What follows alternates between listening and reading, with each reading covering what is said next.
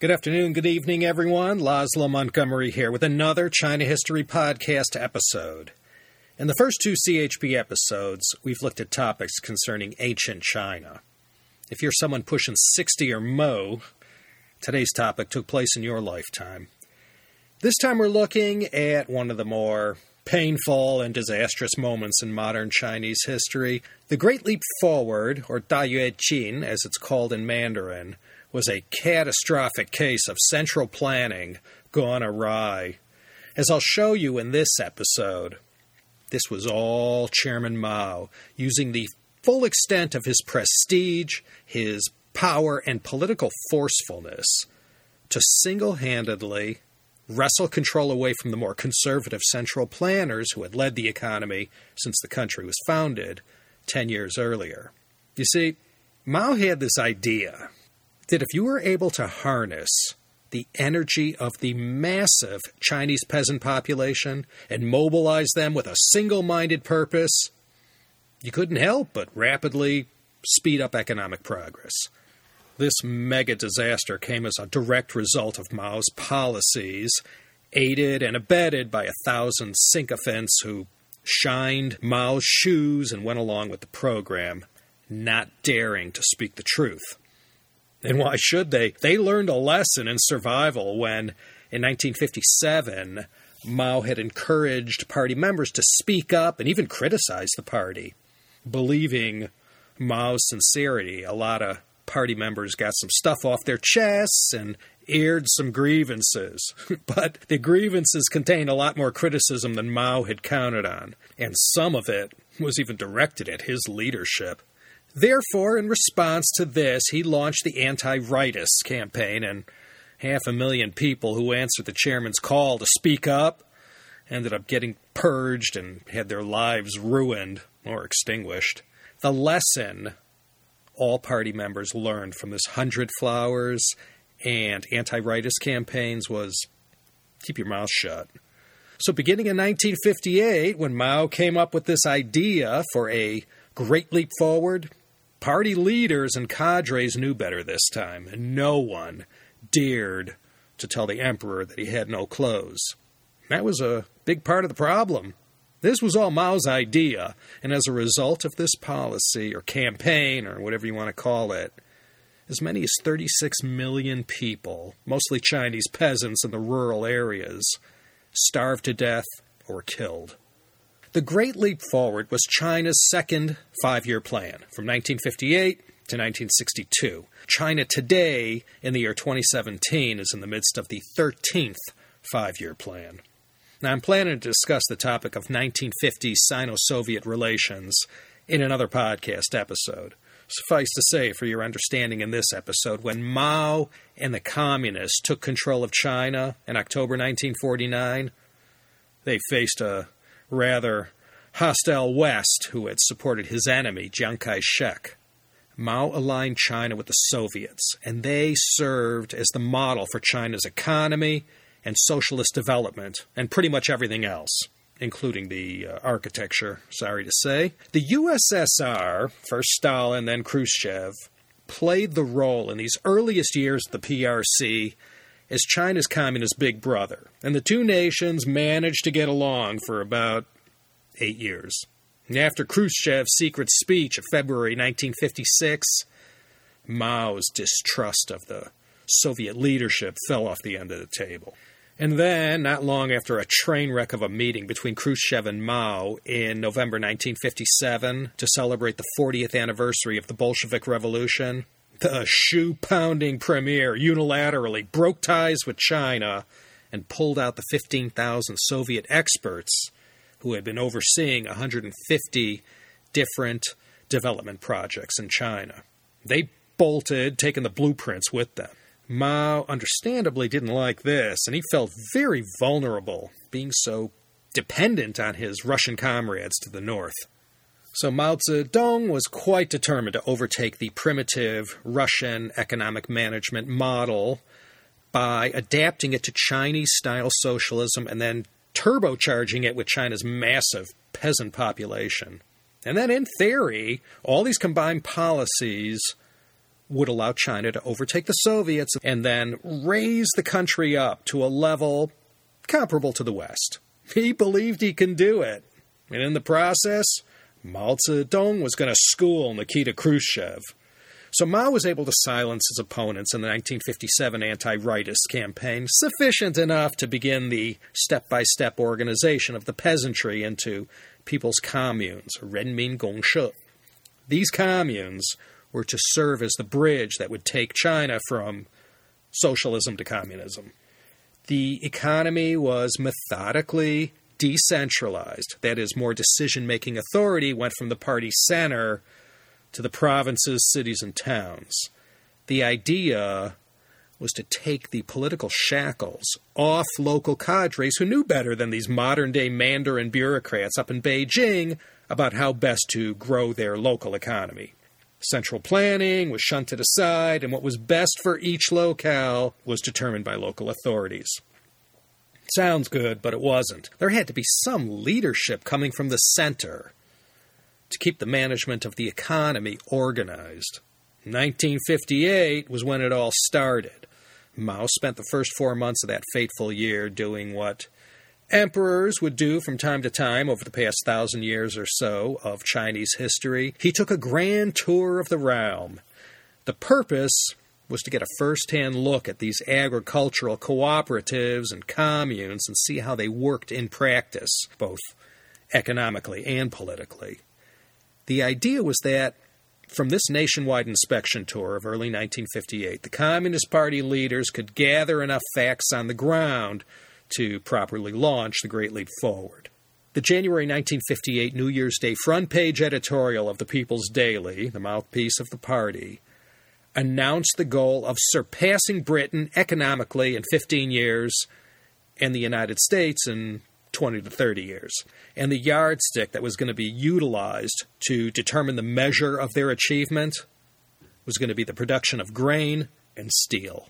The basic thinking amongst China's leaders, and especially with Mao, was that there was no way to increase industrialization of the economy unless agriculture was addressed first. Industrialization and heavy industry were Mao's primary objectives.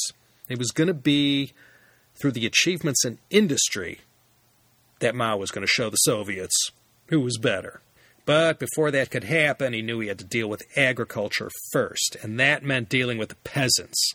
Now, all the peasants had been working hard on their own little private plots handed to them after land reform in the late 40s and early 50s. As happy as the peasants were with having their own land, this method of production was way too inefficient and prehistoric. Mao said the countryside had to be transformed into large-scale collectives that employed more modern mechanized farming. Starting in the mid-1950s, this transformation began to take place in the countryside. On January 6, 1958, Mao went to Nanning, down south in Guangxi province. And it was in Nanning where Mao's idea was discussed, and everyone nodded their heads with approval when Mao called for a 3-year period of all-out mass mobilization and effort. And then in another meeting in Chengdu in March, Mao called for the same thing. All-out mass mobilization. Rejection of the Soviet model. When party leaders didn't show complete agreement with their chairman, they got called out and fell back into line. So Mao continued his grand tour and held meetings in various locations. In late January, early February, Mao unveiled the 60 articles that were to serve as a sort of handbook on how to navigate this Great Leap Forward, as it was named for the first time in Article 16. Article 13 summed up Mao's thinking and how he looked at everything. I quote, "The next 10 years will be determined by the next 3 years. Efforts should be made to bring about basic transformation of the look of most areas in the next 3 years. For other areas, a longer time may be called for. The slogan is to fight a hard battle in the next 3 years. The method is to rouse fully the masses and to test everything." End quote. In Articles 21 and 22, Mao elaborated on the whole matter so dear to his heart about uninterrupted revolution and that it was better to be read than expert, and it didn't matter how brilliant you were. What mattered was your loyalty to the party and how well you walked the party line. The articles also discussed how all these unrealistic production targets were to be put in place to put pressure on everyone. It all started at the top in Beijing and was sent down all the way to the Xian, or county level. Now, also contained in the 60 articles was the announcement that Mao was stepping down as chairman of the state. Now, he retained the post of party chairman, but the head of state position was passed to a great Chinese leader and statesman called Liu Shaoqi, and he ultimately would end up dead on a cold prison floor in November 1968 after becoming Chairman Mao's primary target when he launched his other disaster, his sequel to The Great Leap Forward called The Great Proletarian Cultural Revolution. You could listen to the CHP 8-part series on that topic in episodes 83 to 90. You see, Mao's total control of everything was manifested by his ability to prevail over his colleagues, to subdue them, and to manipulate them against their better judgment into enthusiastic followers of his vision. So as I was saying, Mao was in the midst of this grand tour of the country, early 1958, taking his luxury train all over the place and checking out these communes. Now, he didn't just show up unannounced. The President of the United States can show up with the Secret Service in tow, unannounced somewhere, and film an impromptu photo op moment mixing with the common folk. But in China, especially with Mao Zedong, if Mao was coming to a village near you, everyone knew about it way in advance. So when Mao's train would show up at these places, these towns were transformed into utopian Potemkin villages, carefully set up by local cadres. So Mao went from town to town, city to city, taking in one revolutionary paradise after another. And this was Mao's special way of simply going over the head of the state and party apparatus, using his magical prestige directly with the grassroots. Who cared what Beijing said? As long as Chairman Mao said it, it was gospel.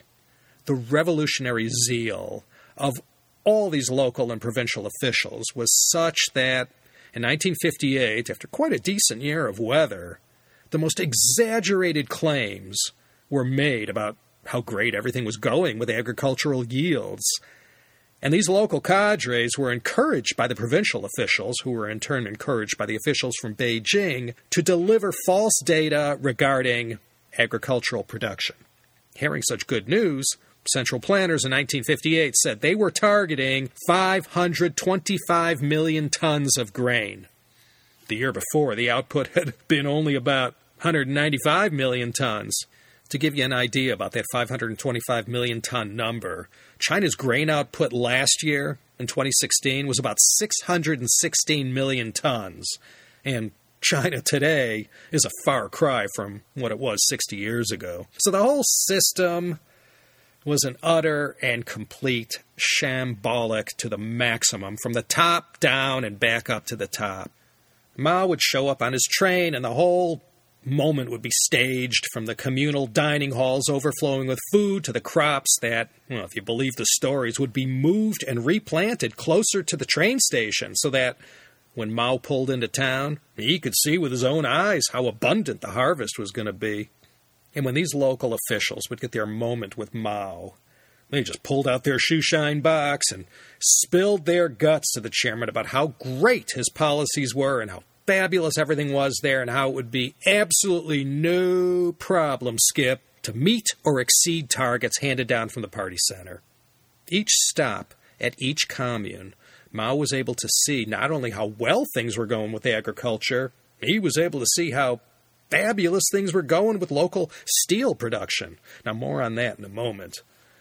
Those around Mao knew the truth, but not a single one dared to speak up.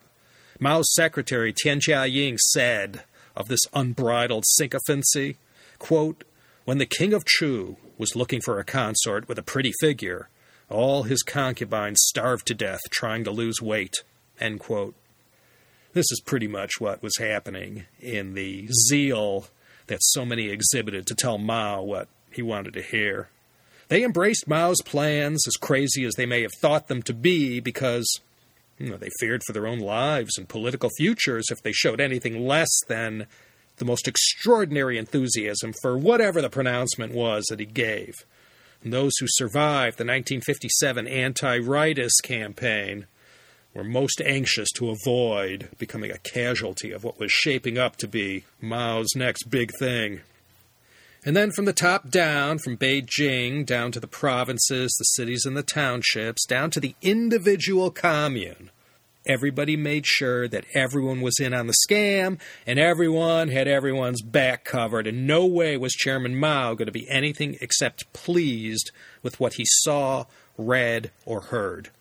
Even the topmost layer of leadership, and the most practical of leaders, Liu Shaoqi, Deng Xiaoping, Zhou Enlai, Chen Yun, Chen Yi, despite their best judgment, all fell in line behind Mao and the Great Leap. Mao was so good at controlling absolute power in China. He did it in three ways. He controlled the army, he controlled the party ideology, and he was the big spider at the center of the web of intrigue that was the Politburo and the Central Committee. This made him invincible. You see, Mao naively thought that steel production was the measuring stick for how well industrial growth was coming along. So every commune was encouraged, or actually forced, to set up what became known as backyard steel furnaces. Peasants who knew nothing about producing steel put their farming chores on hold and engaged in this activity. There were about 600,000 of these furnaces dotted all over China. The output from their efforts was useless and couldn't be used and shouldn't have even been counted as actual steel output. Apparently, as all these rural steelworkers found out, the hard way I might add, there was more to it than melting down steel and iron farming and cooking implements and remolding them into steel billets, rods, and cold-rolled steel. Nobody outside of the country's main steel producers knew what they were doing.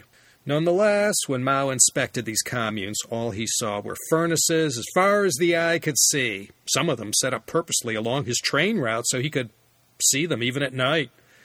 These backyard furnaces sort of symbolize the futility of the Great Leap Forward. Whenever I think of the Great Leap, these backyard furnaces are sort of the icon of the whole campaign. The propaganda posters, too. 多炼好钢，加速社会主义建设. Make more steel. Increase the speed of building socialism. They just consumed endless amounts of coal and just couldn't have been more inefficient. As I said, hardly anything was usable that was made. So Mao was completely under the illusion that all this collectivization had worked. By the fall of 1958, they had organized 750,000 of these agricultural cooperatives set up in the mid-50s into 26,578 people's communes of 5,000 households, or about 22,000 people each. And each commune was a sole accounting unit made up of a production team, or 生产队, and a production brigade, or 生产大队. These were heady days, and although the peasants were dragged, kicking and screaming, into these communes, nobody was dying yet in 1958. Then came 1959. China didn't get the favorable weather they enjoyed in 1958. 1959 was not a year of good weather for China's farmers. That made it convenient for the officials to point a finger at nature for any shortcomings in reaching production targets. But despite all that, reports were sent to the top that grain production had increased from 10,000 pounds per acre to 20,000 and even 30,000 pounds per acre. When 1959 rolled around, the reality was so many peasants had been sent to the urban areas to work on construction and infrastructure projects. There weren't enough strong backs left behind to deal with the bountiful 1958 harvest. There are plenty of stories about how crops just rotted in the fields for lack of farmers to harvest everything. And besides, so many agricultural implements had been melted down to make useless steel, along with pots, pans, woks, doorknobs, gates, shovels. Not only were there not enough farmers, there weren't even enough hoes, plows, and scythes. Even by December 1958, everyone with a halfway decent political vantage point saw the disaster that was coming. Besides all that, Mao, in his stubborn way, after the Sino-Soviet split in June 1959, was determined to pay back China's 1.973 billion yuan debt to the Soviets ahead of schedule. He'd show Khrushchev. A lot of this debt, in fact most of it, was paid back in grain.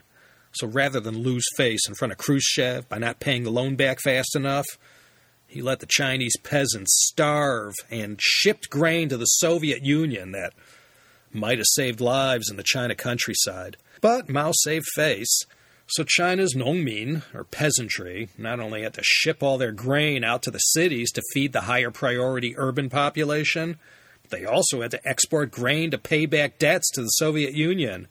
The way in which massive amounts of agricultural resources were diverted to industry and the state policy of procuring grain from the peasants led to malnutrition on a national scale and decimated the labor productivity. It was a debacle of biblical proportions. 1959 began what were known as the 3 bad years. The circumstances of these 3 years were so horrible that they went by many names. They were known as the 3 years Big Famine, or 3年大饥荒. 1959 to 1961 were also known as the 3 years of natural disasters. There's a guy named Yang Qisheng who wrote a 1,000-plus page work called Tombstone. He traveled throughout China during the 90s to research the famine, and this work is considered quite authoritative. He concluded that as many as 36 million people died from starvation and other unnatural causes during this period. In 1960, drought or bad weather hit 55% of all cultivated land. 60% of the agricultural land in the north of China didn't see a drop of rain. Grain output in 1952 was 164 million tons and increased each year until 1958 when the figures reached about 200 million tons. In 1959, however, when the blowback started, grain production had fallen to 170 million tons and 143 million tons in the worst year, 1960. 1961 saw a slight increase to 148 million tons, and once Mao stepped aside and Liu Shaoqi, Zhou Enlai, and Deng Xiaoping were handed back control of the economy, things started to recover. By 1965, agriculture had recovered to the point where it had been 7 years prior in 1958, just before the famine started raging through the countryside. How many people died from the famine caused by the Great Leap Forward? Estimates range from China's official estimate of 14 million to as high as 43 million. As I said, I tend to go with Yang Qisheng's number or thereabouts. So let's say it was around 30 to 35 million people who perished. That's more than the entire population of the great state of Texas. So let's just back up a little and look at the Lushan Conference and the heroic Peng Dehuai. As I said, end of 1958, things first started to unravel. Mao began to get reports that, in so many words, showed that his idea wasn't going too well. The winter of 1958 saw the first food shortages in Beijing.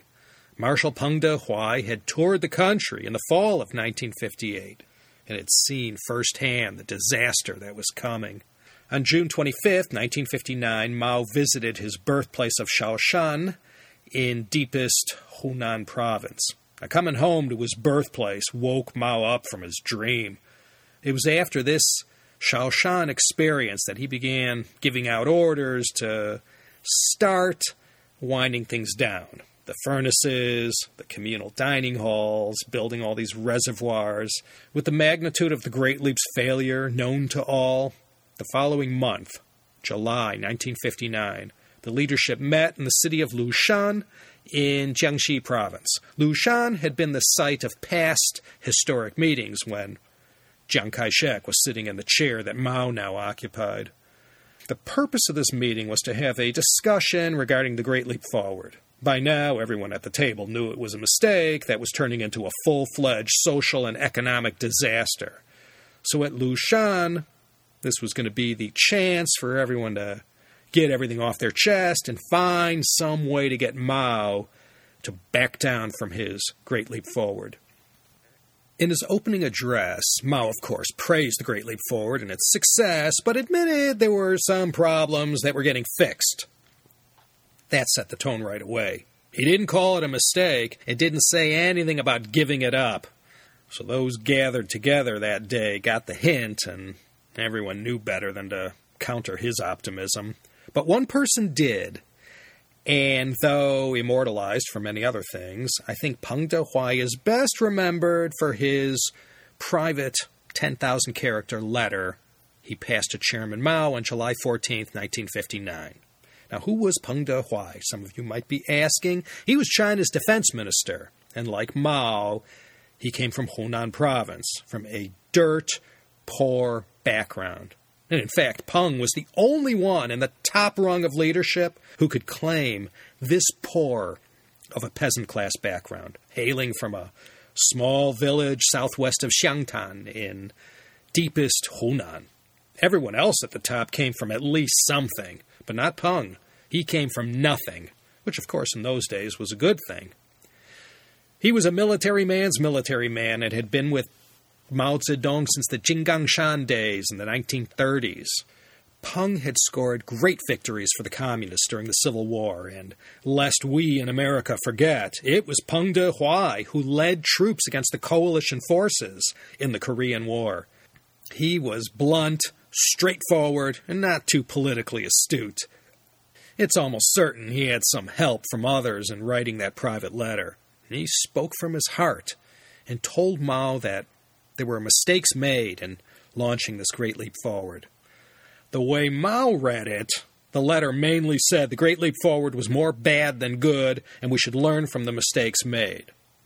2 days later, Mao called a meeting of all the top leaders, and he said that rightists outside the party had criticized the Great Leap Forward, and now some within the party were criticizing by saying the Great Leap Forward did more harm than good.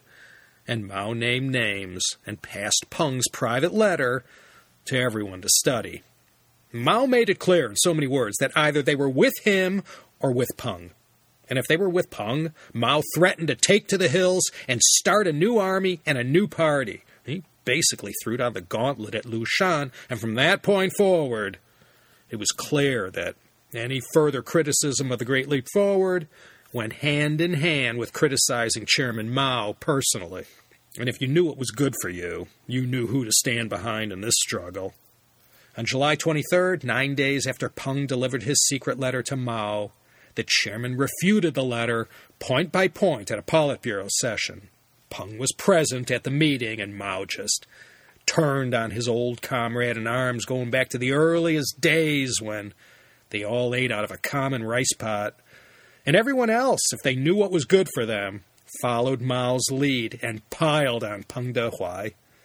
He ended up being branded a rightist, and his career and life, in fact, was finished.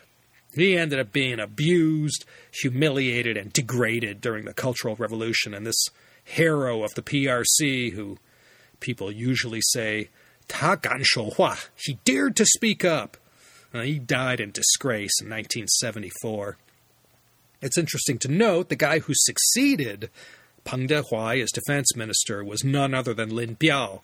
Lin, the hero of Manchuria during the Chinese Civil War, began politicizing the PLA as soon as he got comfortable in Peng's old office. He ran things differently from Peng Dehuai, the way Mao liked things to be run. But that's all another podcast for another day. Again, you could listen to the 8-part Cultural Revolution series to hear more about that. So, the Lushan Conference ended, and it was a complete victory for Mao and a bitter defeat for Peng Dehuai and a few others who dared to speak up. Party leadership had, up till then, been a united front, but now the bane of politics, factionalism, began to take shape. The document produced from the Lushan Conference praised the Great Leap Forward, and it was approved. And after Lushan, even with all these reports of malnutrition on a national scale, Mao went all out to promote his Great Leap Forward policies. 1960 was another terrible year for China's agricultural sector. Back in 1958, the party had launched the Four Pests campaign to eradicate rats, flies, mosquitoes, and sparrows. So good a job did the Chinese Lao Baixing do in eradicating sparrows. Farmers in 1960 faced a locust infestation to end all locust infestations. All the sparrows had been killed in the Four Pests campaign, so nature did what nature did. With no sparrows to eat those locusts, a large share of the grain harvest ended up being consumed by locusts instead of people. Mother Nature, always ready to teach humankind a lesson. Economic and food aid was offered by other nations, but refused. That would have been too much of a loss of face for Mao and the party to accept handouts at a time like this. By 1961, the Great Leap Forward policies were reversed, and Mao sort of laid low until he began his comeback later in 1965-66. There was so much that needed emergency relief. But one good thing, there were a cast of capable people at the top who were able to right this massive ship of state. But despite all that, as many as 36 million people died. Mao never lived to see China overtake all the industrialized economies in the world. By messing with the established order in the countryside, Mao's Great Leap Forward policies, coupled with some bad luck with the weather, caused the worst famine ever seen on this earth since recorded history. It would take the first half of the 1960s to clean up the wreckage of this man-made catastrophe and return agricultural yields to where it had been in 1957 before Mao began the Great Leap. You have to remember, this was late 50s, early 60s, and if you were alive back then, you recall that China was closed as tightly as what we can see in North Korea today. No one knew what was really going on there. Certainly not American intelligence agencies. In fact, it really wasn't until 20 years after the end of the Great Leap Forward that the truth began to emerge about the true extent of the devastation to the countryside. And not all these deaths came from starvation. There were millions of deaths due to other collateral reasons that all had one thing or another to do with every man looking out for himself. 1959 and 1961 were hard years in China, and a lot harder for some than others, particularly the deeper into the countryside you went. These peasants working the fields on an empty stomach were unsung heroes, and a case of people who died so that others might live. After China began its opening to the outside world around 1979, records were studied for the first time, and demographers have been able to study data and come up with their own estimates of how many perished. The Great Leap Forward and the immediate aftermath sowed the seeds of what would, in 1966, be known as the Great Proletarian Cultural Revolution. Again, if you care to follow up on that, I encourage you to go listen to the CHP 8-part series on the Cultural Revolution, episodes 83 to 90. So that's going to be it for this simple overview about the Great Leap Forward, the Dayue Jin. If you're looking to take a deeper dive than what I've offered, there are plenty of books and internet resources that can explain in more detail the Great Leap as well as the consequences. You don't have to look too hard. For now, this is Laszlo Montgomery of Teacup Media, signing off from Los Angeles, California, welcoming you to listen to our other programs. Yeah, there's a couple others besides this one. The Chinese Sayings Podcast and the China Vintage Hour, if you can't get enough China in your life. All available online at teacup.media, and soon on 8-track and cassette. And also, don't forget, Chinese Sayings Podcast and the China History Podcast. You could hear it on Cathay Pacific Airways and their in-flight entertainment system.